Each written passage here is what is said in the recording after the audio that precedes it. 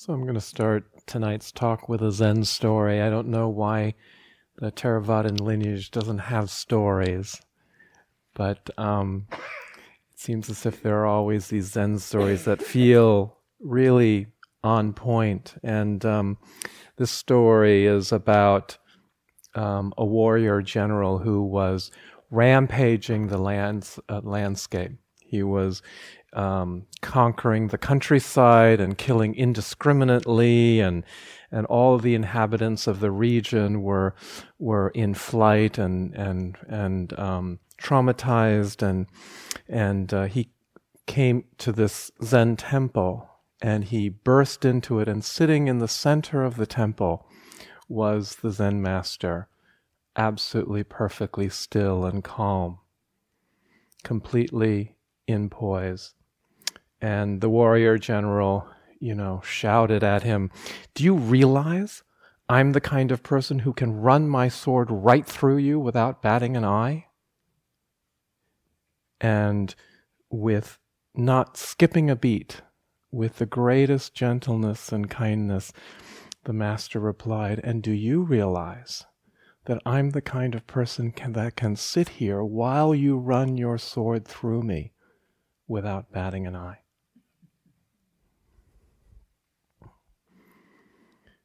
And with that, the warrior general stopped his rampage, because he saw a power greater than his own. And he became a monastic under this great teacher, and the countryside became much more peaceful.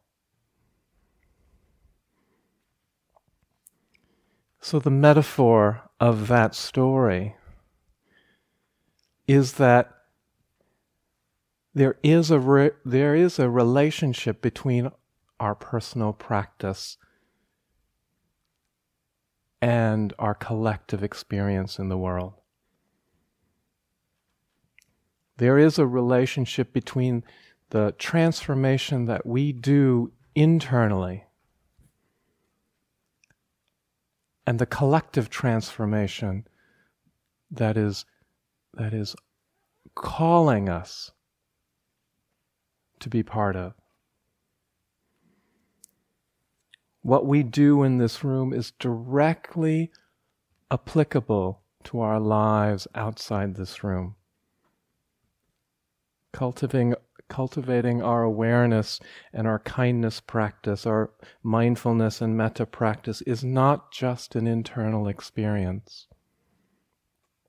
So we may think that we're meditating to create peace in our own minds, or create these openings in our hearts, or creating stillness in the middle of, the busyness of our lives. We may think that this meditation is about creating kindness and in mindfulness so that we have the ability to make better decisions, to choose that which allows us more ease, less suffering. And we may even feel that this practice is about creating insight. And I think that there is something additional that the Buddha was offering an opportunity for, and that he intended. And that is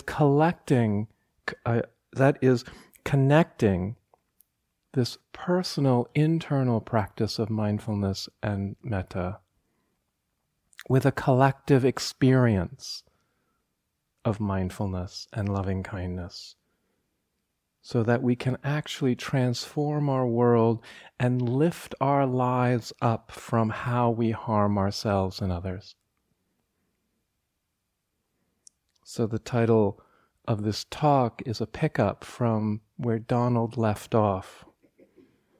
And the title of the talk is On the Path Towards the Beautiful and the Beloved Community. And I use those two descriptors, beautiful and beloved. So beautiful within the Dharma is not an aesthetic quality. It has nothing to do with with aesthetic beauty or what is, pleasing. Beauty is that which leads to freedom, that which leads to an open heart and a clear mind. That is what is truly, undeniably beautiful all the time.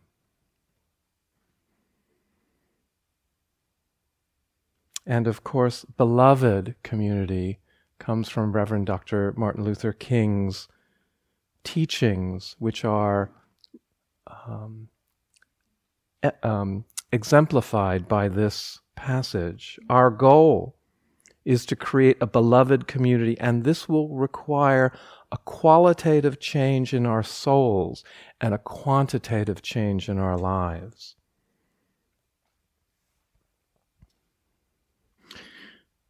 So how do we make these qualitative and quantitative change in order to build the beautiful and beloved communities that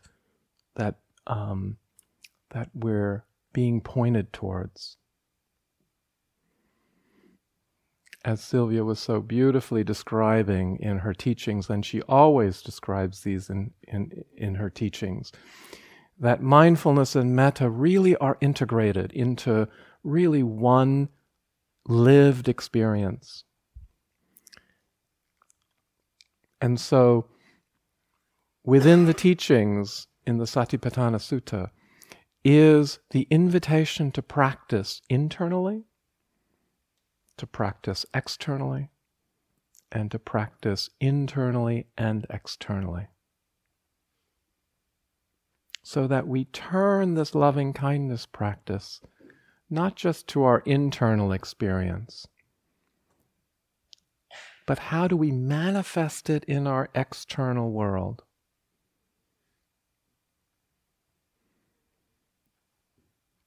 The internal reflection is, how does loving kindness manifest in ourselves, in relationship to others?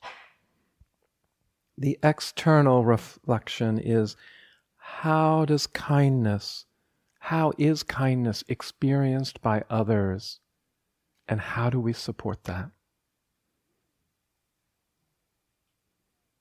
And we do this incrementally, as with all of our practice, whether it's mindfulness, whether it's metta, whether it's the breath, whether it's the phrases.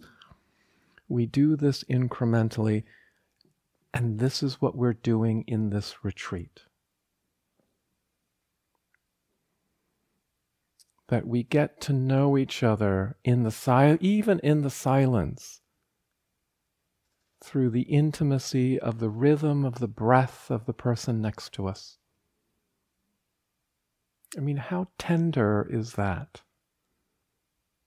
How many people in our lives do we know by the rhythm of their breath, beyond our intimate partners?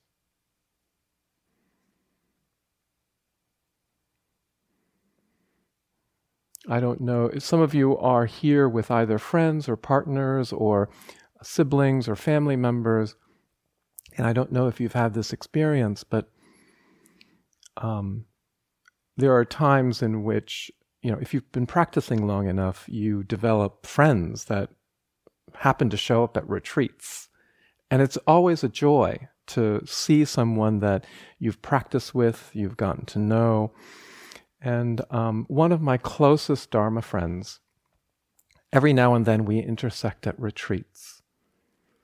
And I remember the first time this happened during walking meditation, and we just happened to choose the same location for walking meditation. And it wasn't that they were in my consciousness. I mean, although they were, it wasn't that I was searching, thinking about them.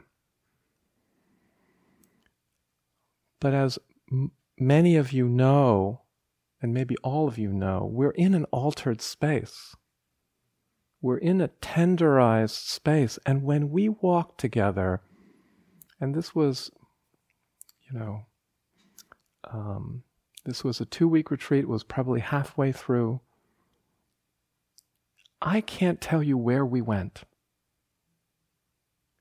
but it was through lifetimes. You know, they became my mother and my father and my sister and my friends and it was extraordinary. And, you know, I thought I was just in Papancha. My mind was just, you know, perseverating on a story until after the retreat. And we checked in with each other. And there was this, you know, it felt as if we were a little crazy together, this folie à deux. You know, that they had exactly the same experience. And it was like, we're both married to different people. And this experience was so, you know, it's like, do we tell our partners this? There is a connection that we build that is ineffable if there's the openness to receive it. And, you know, the follow-up to that story around the walking meditation is, it happened again several years later. Different meditation center, different retreat. And we're very cautious now as to whether we walk together or not. Because, again, you know, it's like any altered state. It can be incredibly pleasant, and that's not necessarily freedom.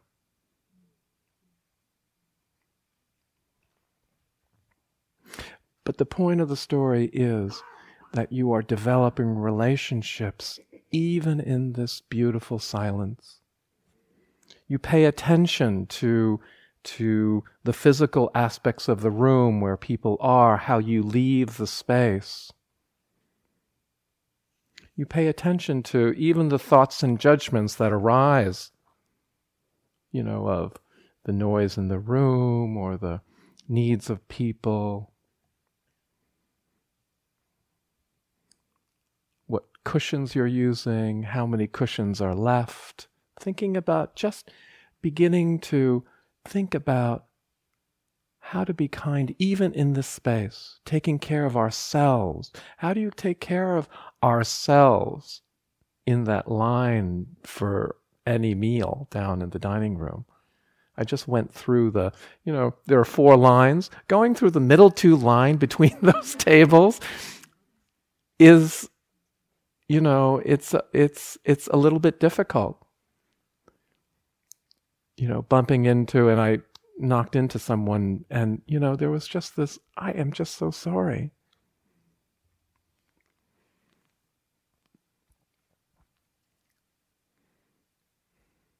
And the eating meditation itself, the invitation is not just to explore the brilliance of the sensations in the taste door, in that sense door. But one of the traditional instructions is to eat 5 bites from full.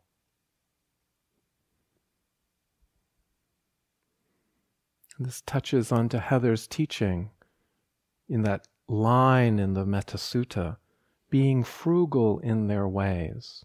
What does eating 5 bites from full really mean? Well, how often do we eat 500 bites after we're full? Right? Because we're not aware that our needs have been met and we're just eating the wanting, whatever it is, whether we're, you know, eating the emotion or the conversation. But again, I think that the invitations of these teachings is into something larger. For example, what it would be like to live our lives 5 bites from full. What it would be like to buy our clothes 5 bites from full, use our resources or gasoline or you know, transportation 5 bites from full. We're not going to starve. We're not going to go naked. We're not going to not get where we need to go. And the world might be a different place just based on those 5 bites.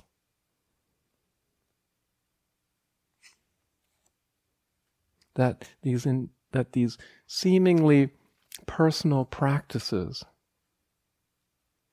if you really look into how expansive they could be, can change our world. Because the practice, when it's only internal, can lead to a kind of self-centeredness, a creation of self, that we become preoccupied with our own experience and not really being aware of the experience of others and one's own impact on the others. So, it's ironic. I was sitting a meditation in a different lineage, in a different Buddhist lineage. It happened to be in San Rafael, and it was in this small meditation center, and it was this expansive teaching on meditations in the Great Perfection. So they're very expansive and visual and beautiful in that way. And there were about 30 or 40 people that were attending this retreat. It was a commuting retreat. It wasn't a resident. It was a non-residential, but it lasted for 7 days. And so what was so poignant and interesting is what happened outside of the retreat space, because there were 30 or 40 people that had to park. And so everybody would park in the same place that everybody else did, not realizing that this is a residential neighborhood in San Rafael. And it meant that everybody in the houses couldn't park during the day. And so this came to the attention of the meditation center. There were some complaints. And so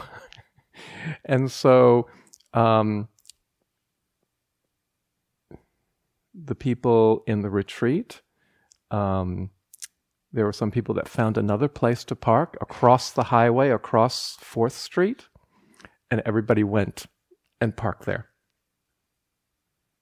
And created the same dynamic in the other neighborhood.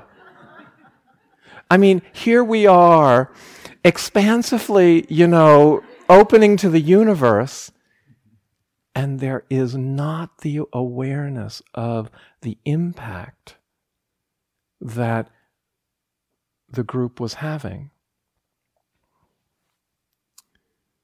And, the aftermath of that actually was quite sad, because the meditation center lost their lease due to the complaints of the residents. So really, this internal and external practice.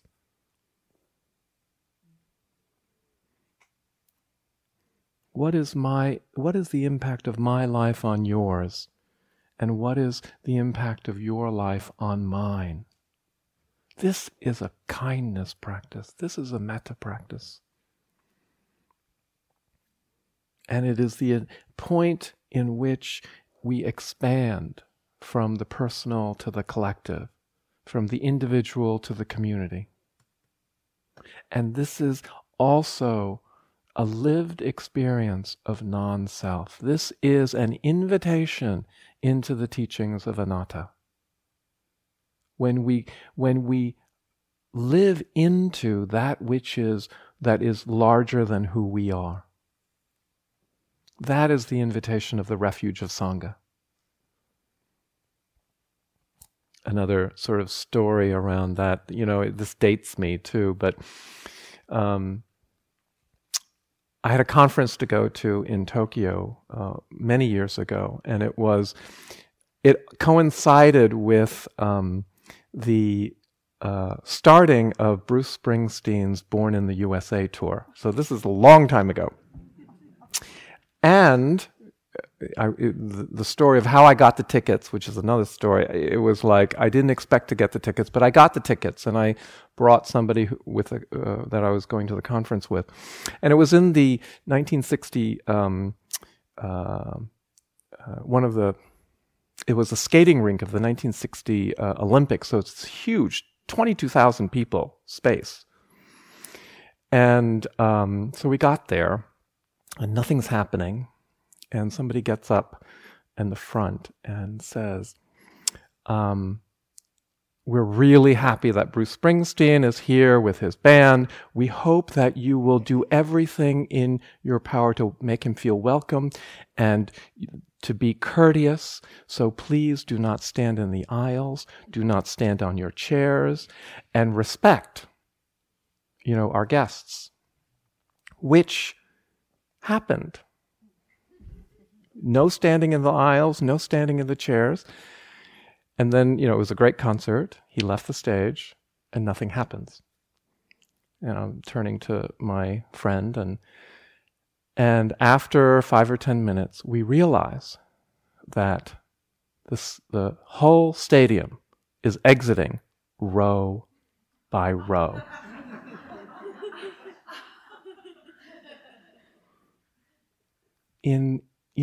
As a collective courtesy that has been conditioned collectively. So fast forward, maybe 15, 20 years, and Stephen and I go to a George Michael concert at the San Jose Pavilion. And you can imagine the difference. Because I hadn't been to a concert in years. And it's like everybody is in your face. So you have to stand on your chairs. And, in the pavilion, when you stand on the chairs, the whole bleachers sort of... And so we eventually left because we couldn't enjoy the concert itself. The cultural embedding of these teachings, that's what it showed me. When the teachings actually permeate our collective consciousness, we create a different way of living together.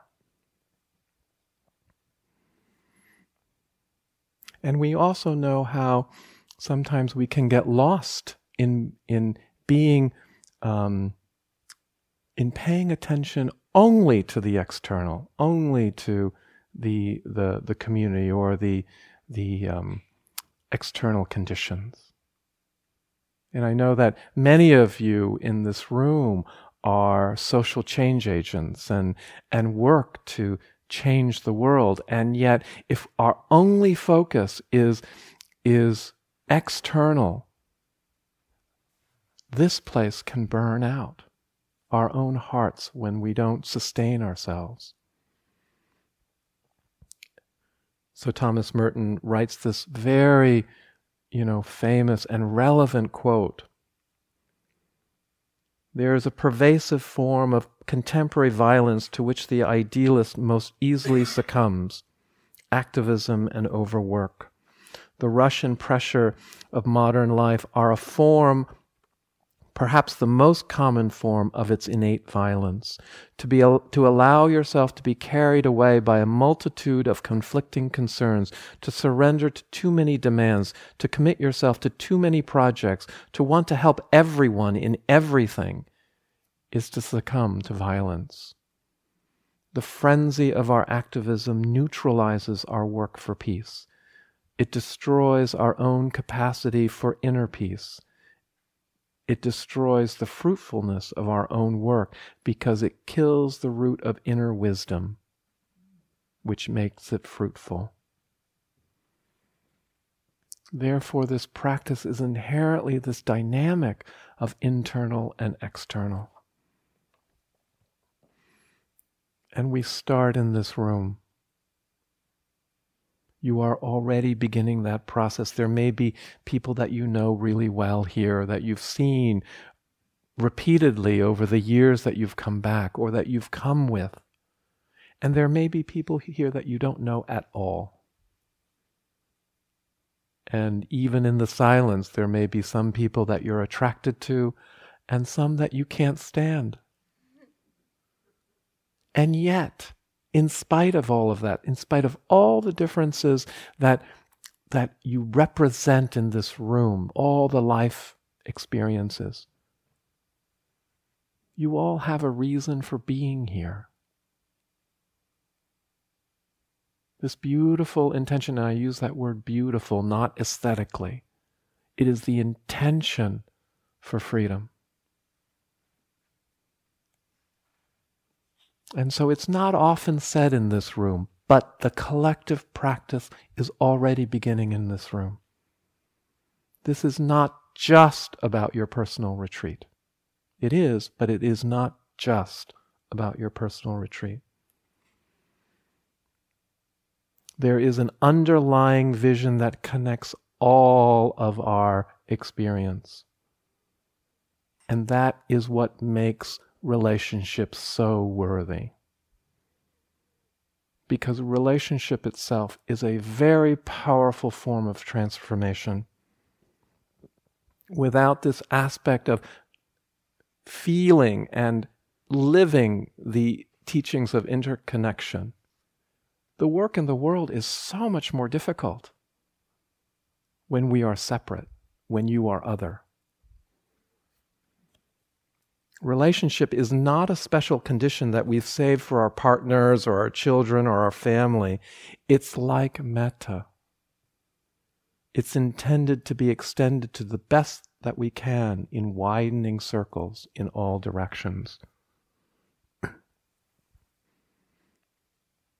This is the forgiveness practice also that Donald spoke to about. Being in relationship even with the difficult beings in our life.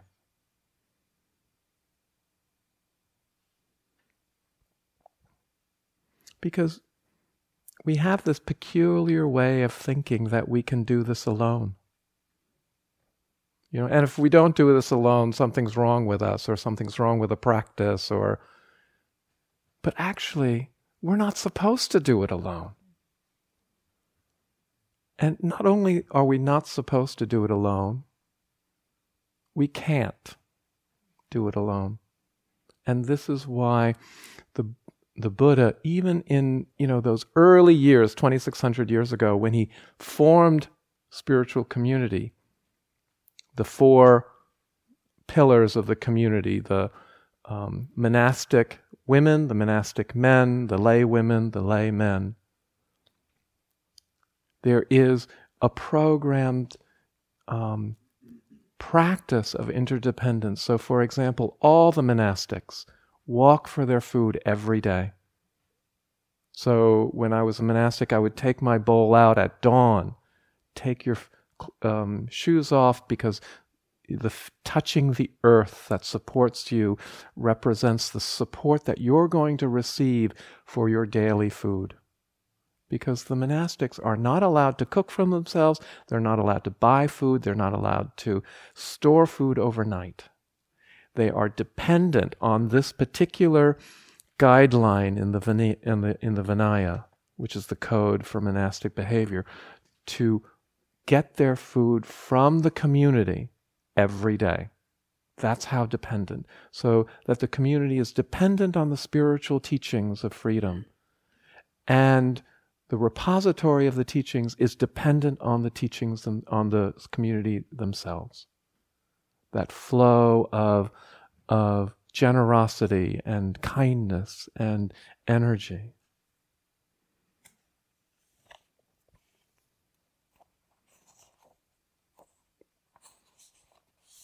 Another poem from Naomi Shihab Nye. I know that Donald read her poem on kindness. This is wandering around an Albuquerque airport terminal, which this poem has had cycles of being spread out on the web, so you may have heard it. But it's so relevant to this particular topic. After learning my flight was detained 4 hours, I heard the announcement, if anybody is in the vicinity of gate 4A and understands any Arabic, please come to the gate immediately. Well, one pauses these days. 4A was my own gate, so I went there. and an older woman in full traditional Palestinian dress, just like my grandma wore, was crumpled on the floor, wailing loudly. The flight service person said, "Help, talk to her. What is her problem? We told her flight was going to be 4 hours late, and she did this." I put my arm around her and spoke to her haltingly. The minute she heard any words she knew, however poorly used, she stopped crying. She thought our flight had been canceled entirely. She needed to be in El Paso for some medical treatment the following day, and I said, No, we're fine. You'll get there. Just late." "Who's picking you up?" "Let's call him and tell him."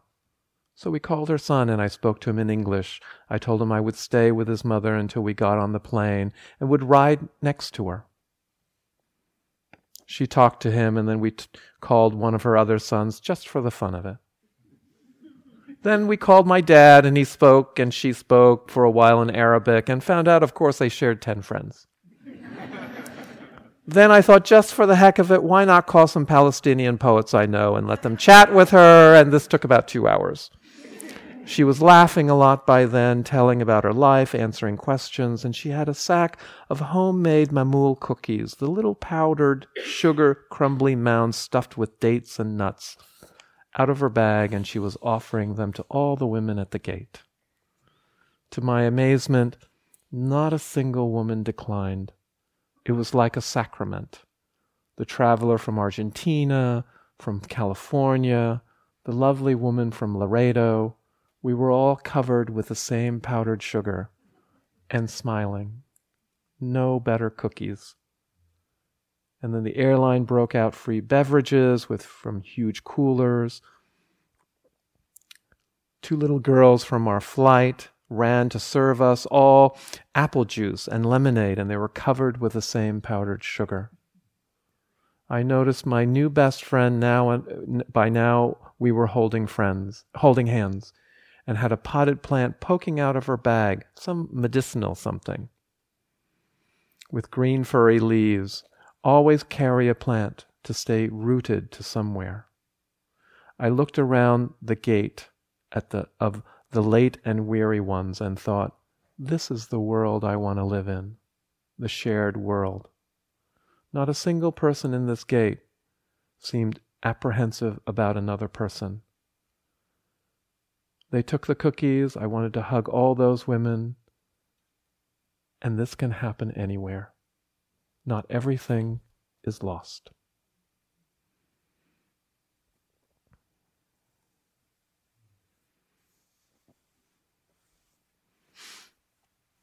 And sometimes it's also not as easy as that.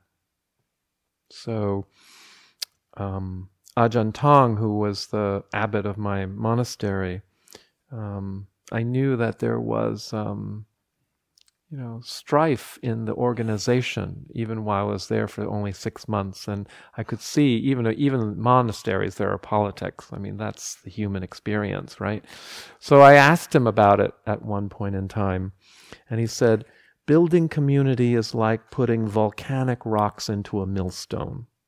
The rocks grind against each other until they're individually shaped, smooth, and beautiful.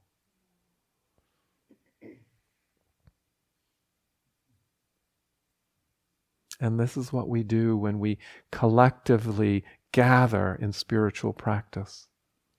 Not only do we come with those beautiful, noble intentions, but we come with the sorrows of our imperfections as well.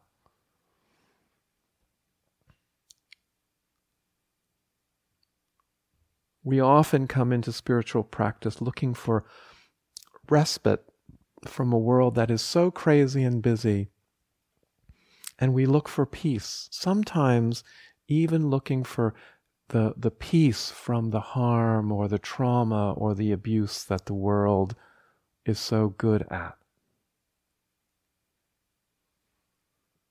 And we look for these places of safety, which, as you know, is a primary intention of the metta practice, creating safety. And creating safety is not just an individual matter. It is individually felt, but it is not just an individual creation. So, for example, at the East Bay Meditation Center, we create culturally specific groups to create that safety of practice. You know, we have the open group that anybody can join, but not everybody feels safe enough to join that particular group. So we've extended the programming to create people of color sitting groups, an alphabet sitting group, which means the LGBTIQ, SGL communities, the trans, the lesbian, gay, bisexual communities. We have a group for people with differing physical and mental abilities, which we call Every Body, Every Mind. Collective organizational support for safety for as many communities as possible. And we also realize that safety is a complex issue. There is no space that's 100% safe in this world. We know that. So how do we create a space that's safe enough for each of us?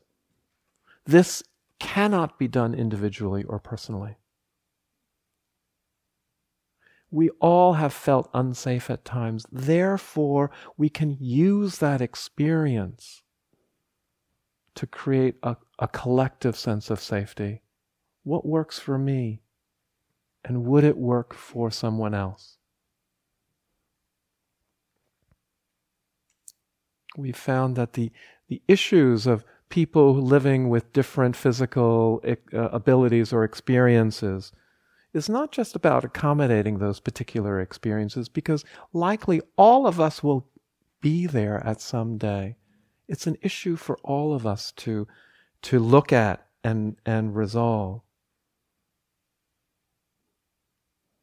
You know, in terms of the abuse in our larger culture, sexism and the violence towards women are not just women's issues. Homophobia does not just involve the LGBT community. Racism and multicultural work does not just involve communities of color. All of this work, the creating of safety, requires all of our attention. This is the shift in consciousness that Dr. King is inviting us into.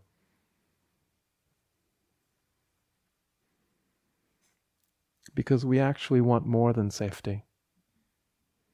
We want to be seen. We want to be validated. We want to be cared for.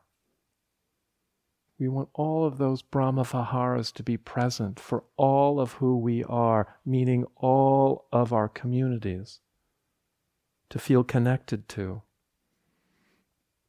And this sense of safety and connection is a lived experience. It's not something that we can understand it, but it is more than understanding it.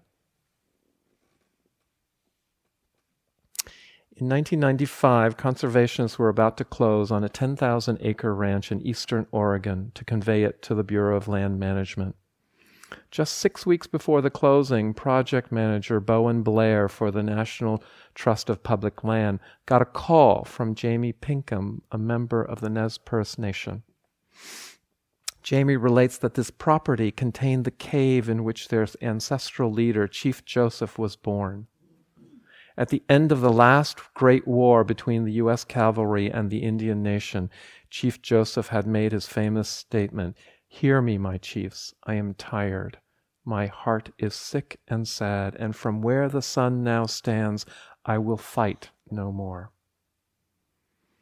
The Nez Perce had very little money, but a whole lot of history and connection to that landscape, and the conversation changed both men.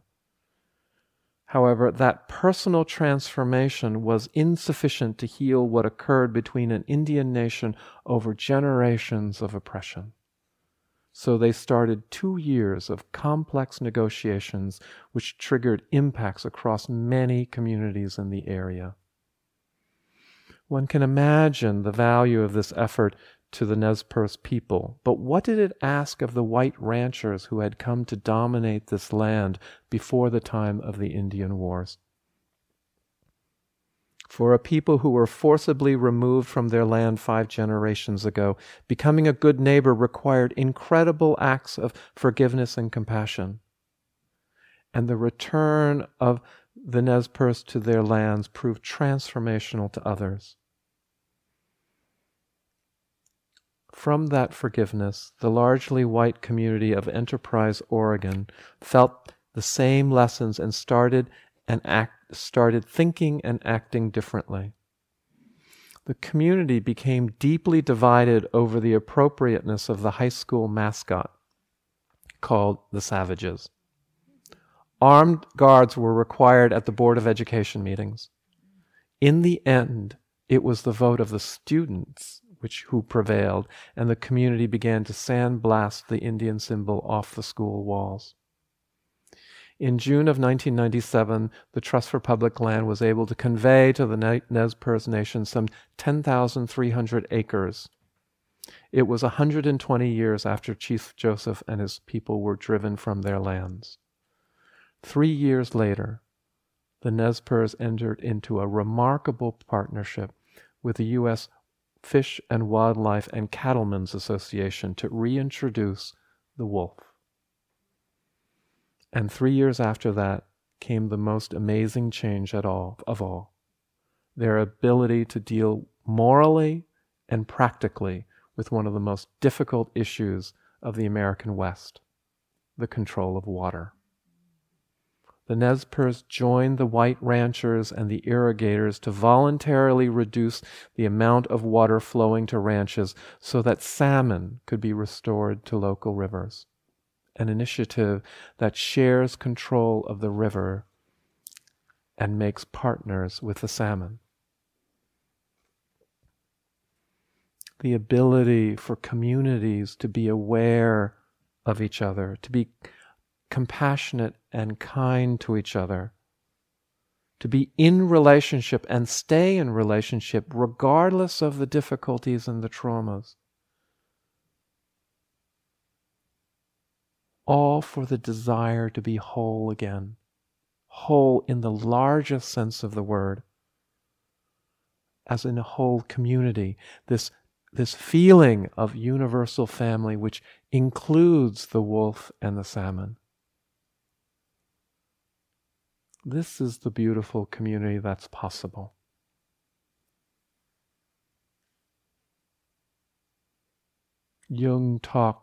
Carl Jung talked about the collective unconscious, which means the good news is that if he talked about the collective unconscious, there is a collective consciousness that can be raised. This is the invitation of Sangha, of the refuge of community. And the outcome of this practice is very profound. It's the very evolution of who we are into the lived experience, not just the wishes, the well wishes of everything is one, but the lived experience of the universal family and the capacity to civilize ourselves over and over again, to cause non-harm in greater and greater ways.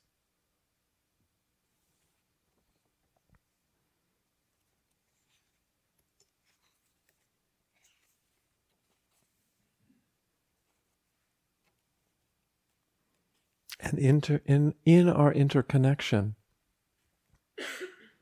we are also so unique and individual, which really presents the complexity of the fabric of our communities. So I'll give you another example from East Bay Meditation Center. We're very skilled at attracting people, diverse communities into our doors. And yet, more than just attraction.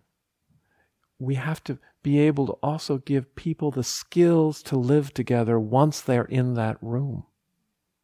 It is an ongoing process. And so, as an example, our founding board, of which Khanda and I were on, was composed of a white heterosexual man, an African-American lesbian, a straight Asian woman, a white gender-neutral queer-identified person, a gay Asian man, that's me, an African-American heterosexual woman, a white Jewish lesbian, 2 people with multiple chemical sensitivities, 1 person who identified with different physical abilities. There was a wide diversity in age, education, and class. And it was not easy being on that board. We had a lot of differences. And we didn't agree with each other. Right, Khanda? Although Khanda and I always agreed. And really, we didn't necessarily like each other, although Khanda and I always liked each other.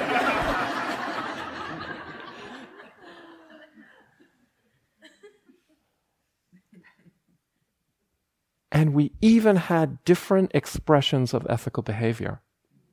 That is deep. And we held these differences together because there was something so much larger than any of our particular opinions. This is holding the tension that kindness invites us to. The possibility that the whole is so much greater than the sum of the parts. So, in that complexity of community, which shows up all the time in everybody's life, the unconscious conditioning of the larger culture is when differences come into the room, we fragment. We go into those places of familiarity, of comfort, and we break apart. What would it be like to break together? What would it be like, regardless of the differences in the room, to remember the inclination of the heart, and even in the break, be together?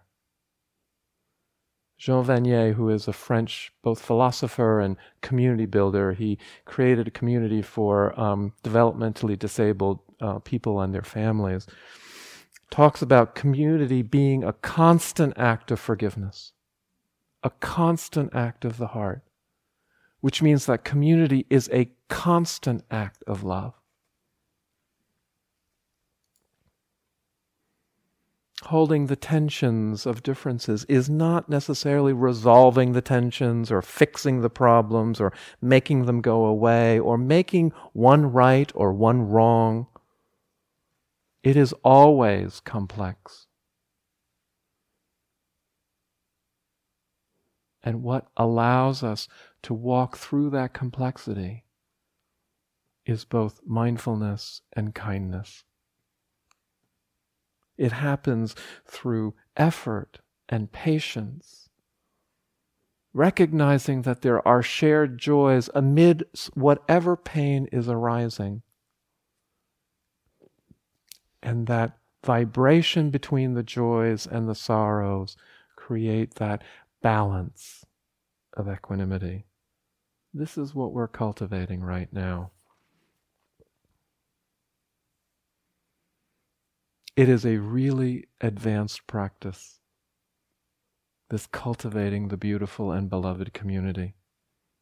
Sometimes the reconditioning, the elevation of our cultural consciousness, of our collective consciousness, is sometimes has been referred to in the Dharma as creating these habits of the heart that draw on the Brahma Viharas.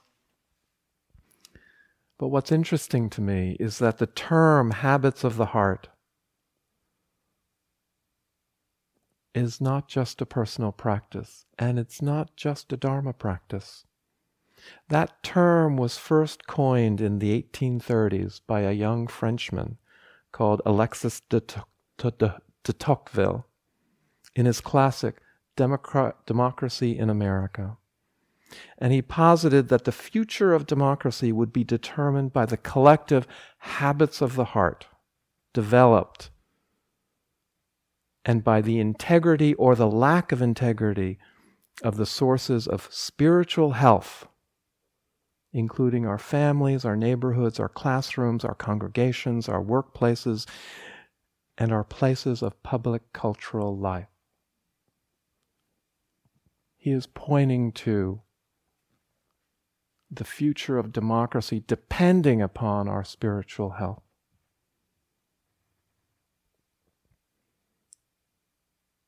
These habits of the heart, it inspires me to think that they are embedded even in our culture, our country's norms and values that sometimes can feel so broken or so disturbed in the current politics.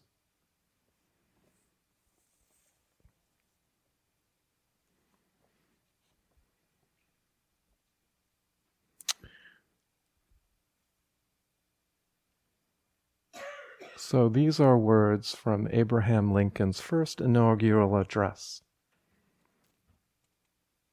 And it was before the first shots of the Civil War were fired on Fort Sumter. We are not enemies, but friends. We must not be enemies. Though passion may have strained it, it must not break our bonds of affection. The mystic cords of memory stretching from every battlefield and patriot grave to every living heart and hearthstone over this broad land will yet swell the chorus of our union when again touched, as they surely will be, by the better angels of our nature.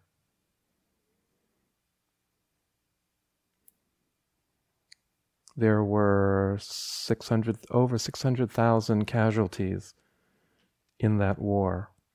And in the middle of that war, his second inaugural address, he writes, in the middle of that conflagration, with malice towards none and charity for all, with a firmness in the right as God gives us to see the right, let us strive on to finish the work we are in, to bind up our nation's wounds, to care for him who shall have borne the battle, and for his widow and his orphan, to do all which may achieve and cherish a just and lasting peace among ourselves and with all nations. And a month later, in his last public address, it was 2 days later, 2 days after the surrender of the Confederate Army, and this jubilant crowd gathered in front of the White House, calling for a message from President Lincoln. And there was a reporter, Noah Brooks, from the local Washington newspaper, and he wrote about the words that Lincoln shared.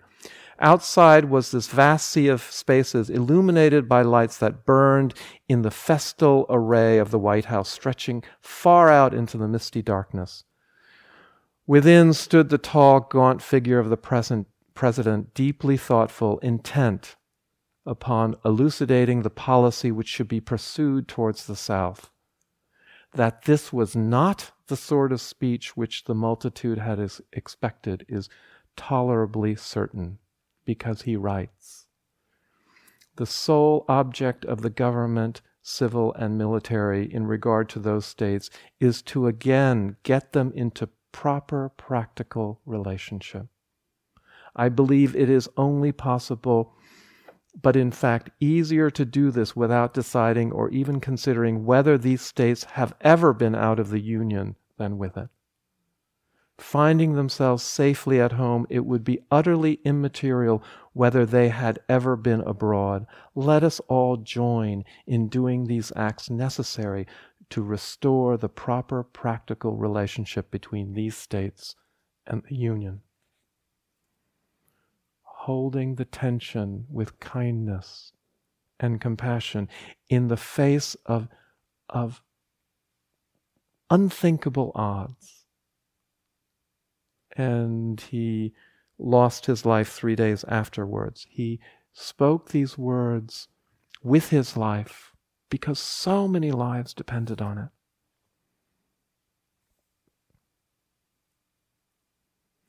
These habits of the heart are ingrained in our human experience 130 years later. I think I shared this story last year, but it feels relevant that in February 11th, 1990, Nelson Mandela was released from prison. And after that, there were 4 years of negotiation leading to the democracy that emerged, but it almost didn't happen. So Mandela was not the only political leader at the time that was negotiating with the apartheid government. Chris Hani was almost his second in command. He was the leader of the youth brigade. And it was Chris Hani that was assassinated on April 10th in 1993, 3 years into the negotiations. And it almost derailed everything. Because what happened was a polarization and the real possibility of a civil war that could have affected not just the continent but the world. And in that tension, and that is an understatement, it was not de Klerk that stood up to speak. It was Mandela. And so Mandela said these words, even though he was not yet president. Tonight I am reaching out to every single South African, black and white, from the very depths of my being.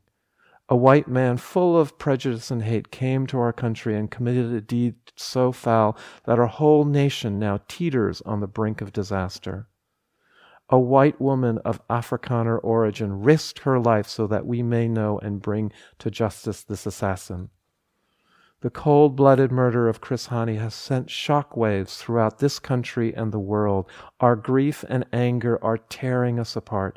Now is the time for all South Africans to stand together against those from any quarter who wish to destroy that which Chris Hani gave his life for, the freedom of us all. This is a watershed moment for all of us. Our decisions and actions will determine whether we use our pain, our grief, our outrage to move forward to what is the only lasting solution of this country: an elected government of the people, by the people, and for the people. Holding the tension with non-harm, noticing the impulse for violence, for reactivity, and not needing to act on it, not just on a personal level, but actually something that held it for the world.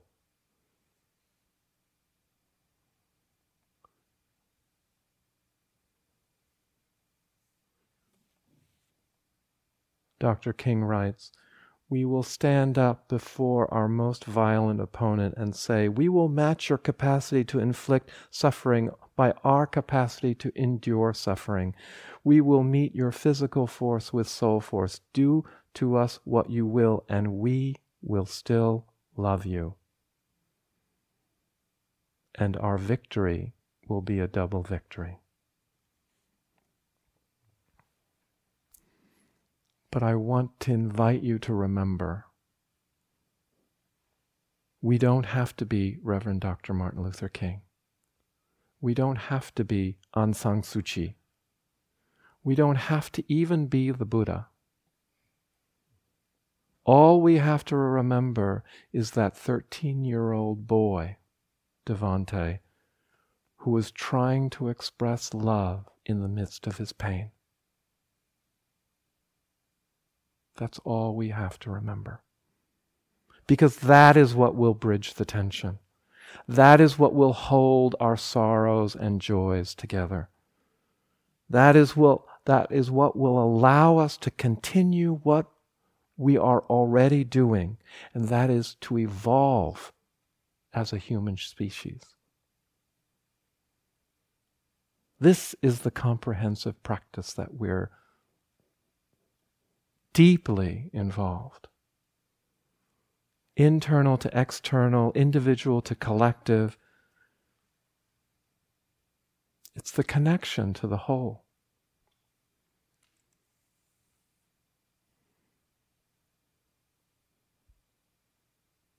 And just as we are so much more than who we think we are individually, we are so much more than what this cognitive organ tells us who we are.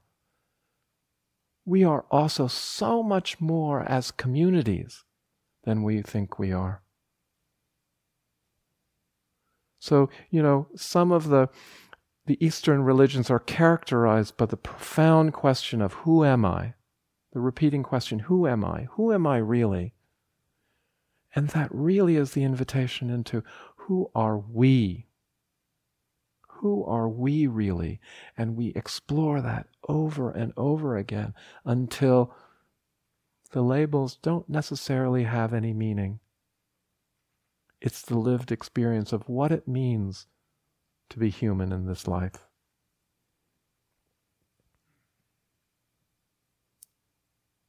What kind of liberation, what would liberation look like if it was collective? From Thich Nhat Hanh. The Buddha, our teacher, predicted that the next Buddha would be the Maitreya, Buddha of love. It is possible that the next Buddha will not take the form of an individual.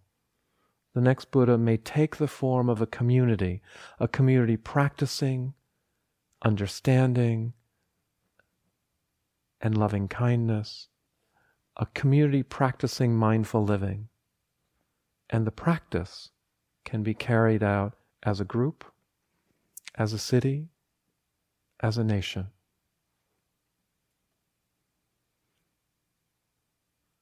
May we live into that invitation deeply and awaken together.